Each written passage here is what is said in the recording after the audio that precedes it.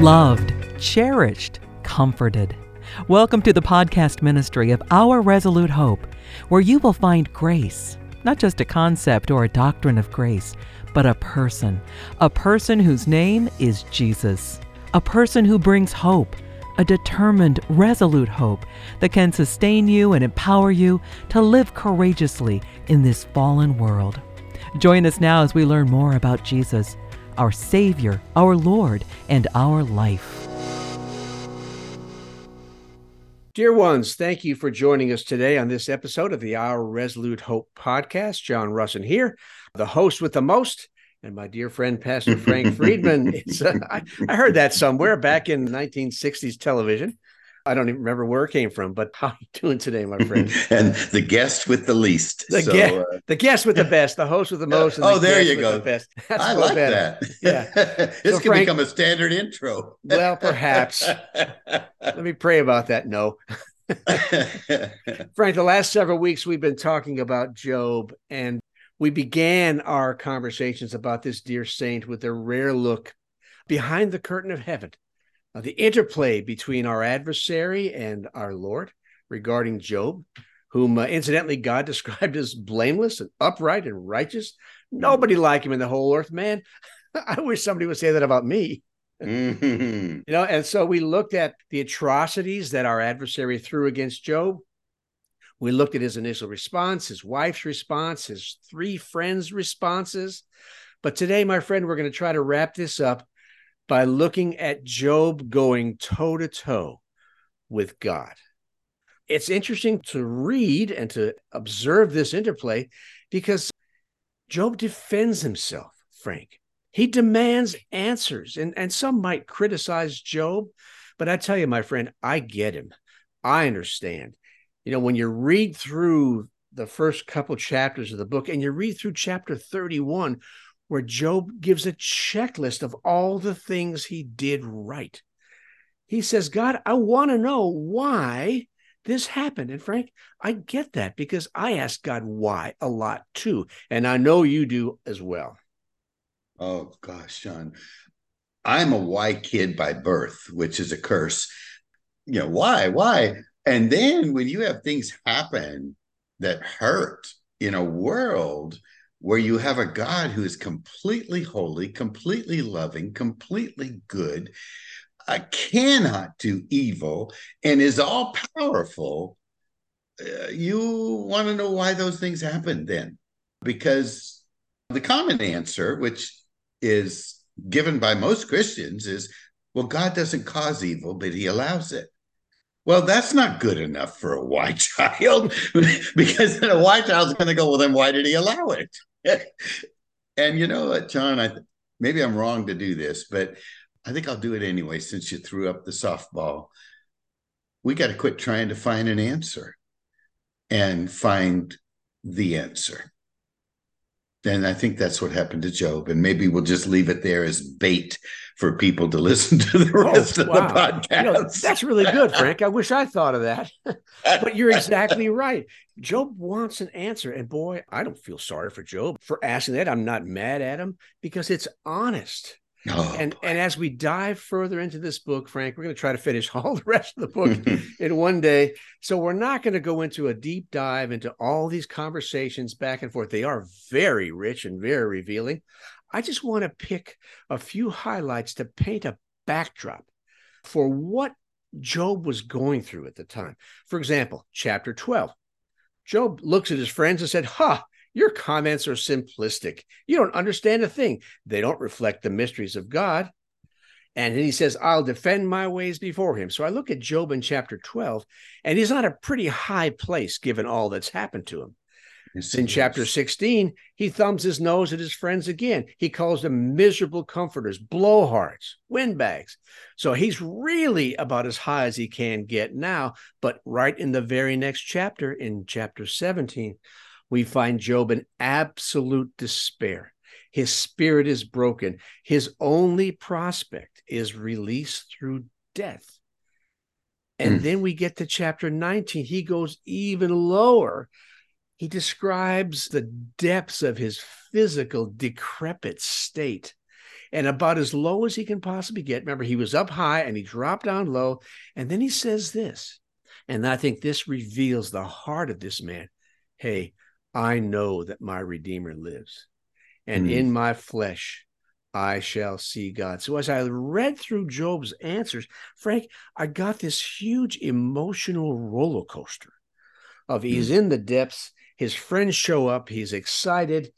They mouth off and blowhard him. And so he blows them off and he's feeling pretty good. And then he sinks down into despair again. And then he looks at his physical state and says, well, I know that my Redeemer lives. And so it's like this huge emotional roller coaster, Frank. And this is so common when we're going through suffering. The ups and the downs can be so high and so incredibly low, can't they? Oh, John, you're stirring my heart. We have this fourth child, as you know, with this rare disease. And I wrote her story of the first year of her life. And it is exactly the term I used. It was like we were on this wild roller coaster, and it would go to the heights in terms of God meeting us where we were.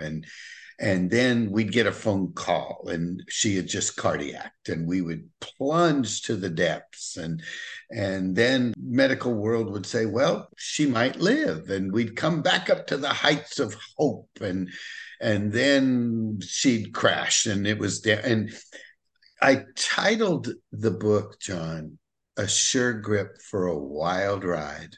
And it's available on our website, shameless plug. It is. And the key is to interpret that title. We had a sure grip. It wasn't so much that we had a sure grip on God.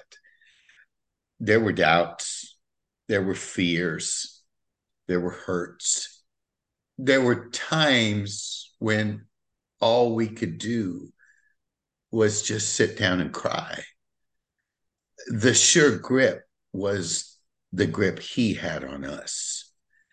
And that's such a very important issue. It's not that we have great faith through the trials of life, John. It's just a lie. It's that we have a little tiny bit of faith in a great, big, and good God who is holding us in his hands. That's right. And that's what our confidence is, John. That's right. We've described it often as a fingernail's grip on a window ledge. You think you're going to fall any moment, but he's got you. And that's all it takes, is just a fingernail grip into your Father. Faith like a grain of mustard seed, which for those of you non-agriculture people out there is about the size of a pencil point. So keep that in perspective when you're wondering why you don't have such great faith. All you need is a smidgen. It's interesting because you're talking about the book and your experience with Avery, and I saw just such a parallel in what Job experienced. But Job doesn't stay there. When you get to like chapter 23, and I know I'm flying through this book, you read that Job decides he wants to talk to God. And then there's a little more back and forth with his friends. And chapters 29 and 30, Job says, here's why I want to talk to God, because I'm looking at my former blessings and I'm looking at my present miserable circumstances, and I don't see a connection. I know that God punishes evil, but as I've already said, I don't see any evil in my life. So he issues this challenge to God in chapter 31. He invites God to measure him. He says, let me be weighed on honest scales, that God may know my integrity. So he stands up, basically says, if I've done all these evil things, then I deserve what I have, but I haven't. So why? Nothing makes sense. My whole understanding of good and evil and blessing and punishment is turned upside down. And Frank, as I read through that, my mind again went to Avery and your book, Sure Grip for a Wild Ride, and what you've been through when you understand nothing of what's happening to you. Absolutely nothing, John. That's a great choice of words. Nothing, but then that great phrase from Scripture, but God. And that's really all we had. And John, I think when we hit that deepest part of the valley, and it's interesting, but as we descend into the valley, we have a lot of props. We can call out our own resources. We can call on our strength. We can call on our biblical knowledge. We call on all our friends. We call out for prayer. And yet, when we're not delivered, we finally hit a point where there are no props left. And that's, John, when you feel like you're going to die. You feel like there's no way out. And I really believe with all my heart that that's when you find God. We ended that little book by saying this, John: we don't know what tomorrow holds. The one thing we have is that we know who holds tomorrow, and that the one who holds tomorrow is holding us.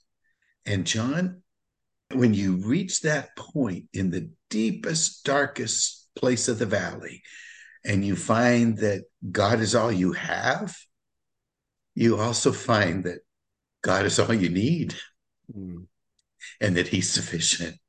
Yeah. And we ended the book by saying, because that's true, we're going to dance again.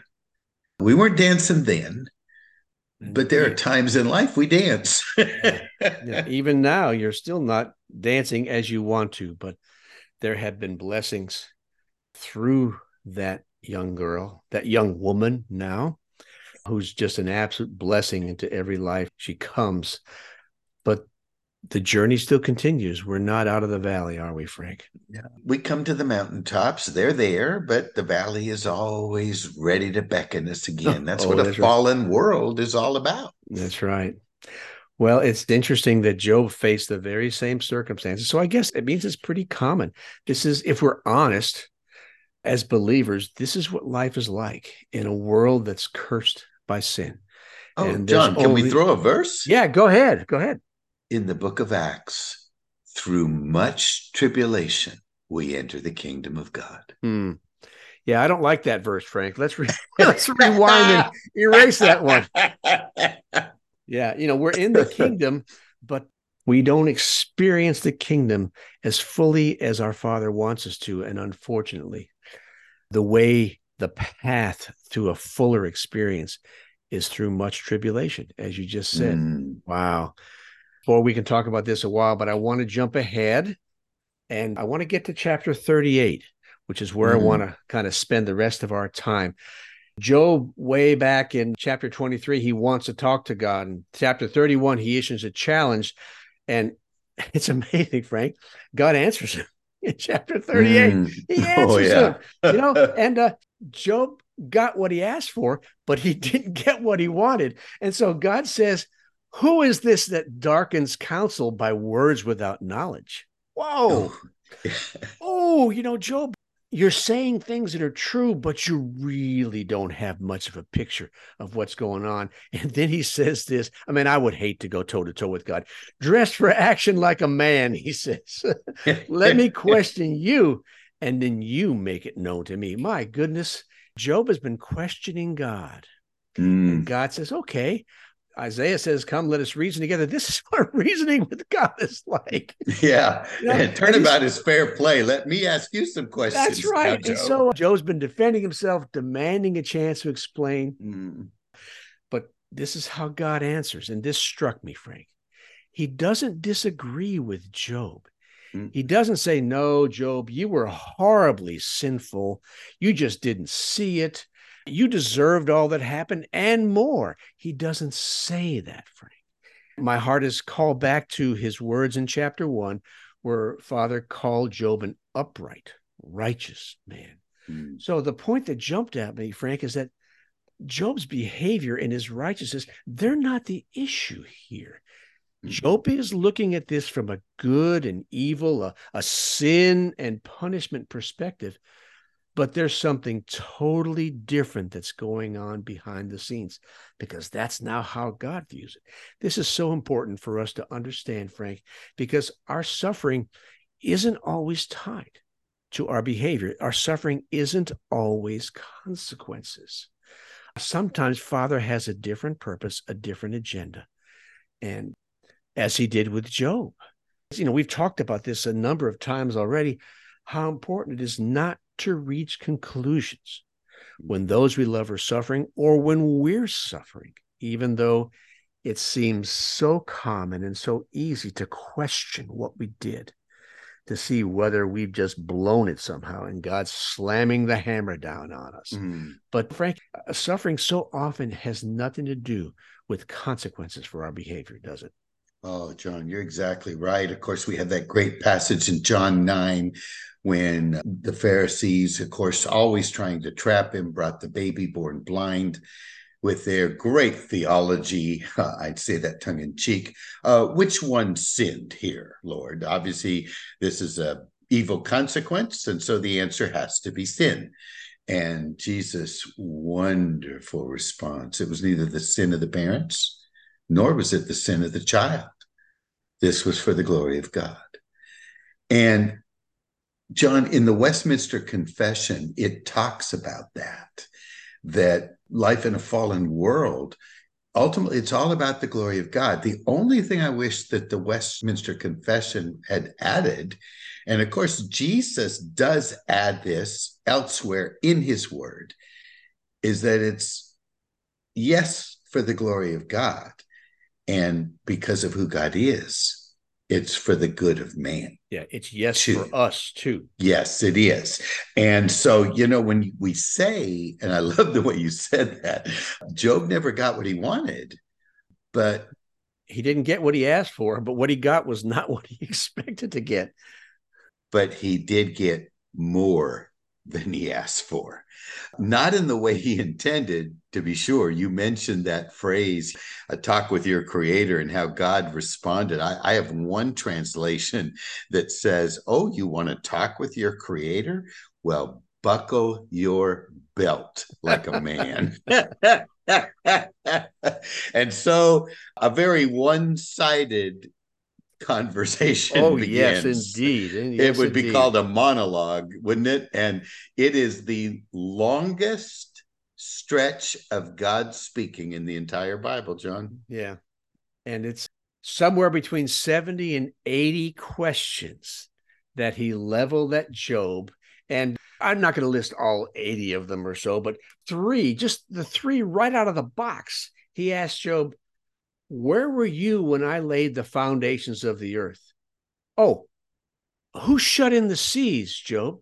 Oh, have you entered the storehouses of the snow? Can you send forth the lightning? I'm sorry, Frank. When God enters, he blew Job away. My goodness, this is what it's like to arm wrestle with the creator of the universe. I'm not sure I want to go there. There's some people you don't want to have a debate with, a dialogue with. Yeah. It's interesting, John, as you start reciting some of those, there's so many others. Were you there when I made the mane on the horse? Were you there when I hung the stars in the sky and gave them all names? We can't even count them, and he gives them names. It's just interesting to me. Not a one of those questions can be answered by Job. What was God doing? And John, in my own vernacular, I guess what I would say is he was revealing to Job how little Job was, and at the same time revealing how big he himself was. And my conclusion thought, as I've studied those questions and just tried to place myself into the situation, is God was telling Job, and this is my own interpretation, son, you're too small to trust yourself. And by the way, I'm so big, you cannot do anything better in your life than trust me, even if you don't understand. That's right. As I looked at this, Frank, There's no way that Job could understand or answer these questions because he wasn't created to understand. This is beyond him. And so when God steps into our lives and parts the hedge, as we saw in chapter 1, and allows in suffering, God's purposes largely are hidden from us. And we have to trust that the 80 some things, miraculous, creative things he did in those chapters belong to the God who just lovingly and compassionately parted the hedge. And as I think about this, my mind is drawn to a line in the song by Twyla Paris from so many years ago. And it goes like this: a heart that knows you is a heart that can still celebrate while it follows love through the fire. It might be for my sake, just to help me grow, or maybe for your kingdom, Lord. And this is the part that gets me. I don't need to know. So I think in those few rhyming phrases, this dear lady captured the message of the end of Job and the dynamic relationship that he had with his son, Job. As I look at this, I see the very same thing as we face our suffering. Now, of course, I'm not talking about the times we just do dumb things and we face consequences. I'm talking about the deep sufferings and the struggles that we all face. And more often than not, we just don't understand. And we won't understand unless he shows us. But no matter what the circumstances are, I do know that he'll show us what we need. He will show us himself, which is what he did with Job. He pulled back his shirt, climbed into the phone booth, and put on a Superman suit and said, okay, Job, let me show you myself. And I look at that and I say, wow, this is just amazing. Our Father can do all of this. I have no choice but to really trust him, even though I don't understand. Yeah, John, if we could be simple, and not that you weren't being simple just then, but why is the cry of our heart and our mind? And what we're after as human beings, let's be honest, is a what. And the what is an explanation, an answer. We kind of feel like, well, if you just help me understand what you're doing, I'll be able to trust you. That's right. And God is saying, no, son, you don't understand. You don't need a what. You need a who. And that is the issue. We were birthed to live in and from God. We've learned through the fall to live and learn apart from God. And I believe that God will allow whatever is necessary in our lives to bring us back to him as our only answer. And he is enough. And John, I've just learned, well, I'm learning after 45 years of walking with him to say to people, why is this happening? And I say, you know what? I don't know. What I do know is that if you'll sit down and cry out to God, we have his promise from the Psalms that he hears the cry of his kids and he answers, that you, my suffering friend, will find God in a way you never knew him. And John, isn't that what Job in essence comes to as his conclusion? Yes, indeed it is. The verse that we've made mention of so many times over the years. I found this in one of the newer translations. I think it's the NLT. I had only heard about you before, but now I have seen you with my own eyes. I take back everything I said, and I sit in dust and ashes to show my repentance. And I never saw this before, Frank, prior to prepping for this episode. He reinterprets his circumstance. You know, you go back to chapter 2, he's sitting in the dust and ashes because he's grieving the loss of his wealth and his business and his kids and his physical suffering. He's grieving his circumstances.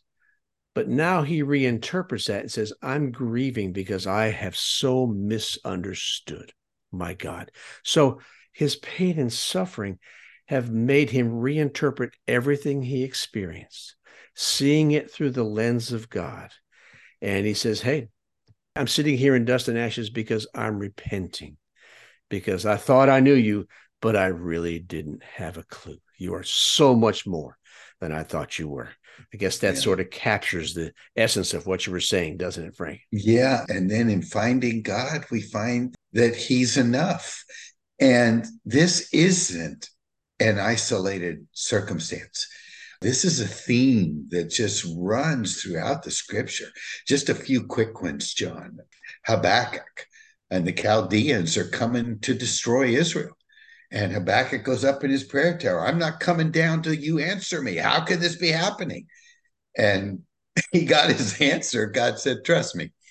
Yeah. I don't like that answer either.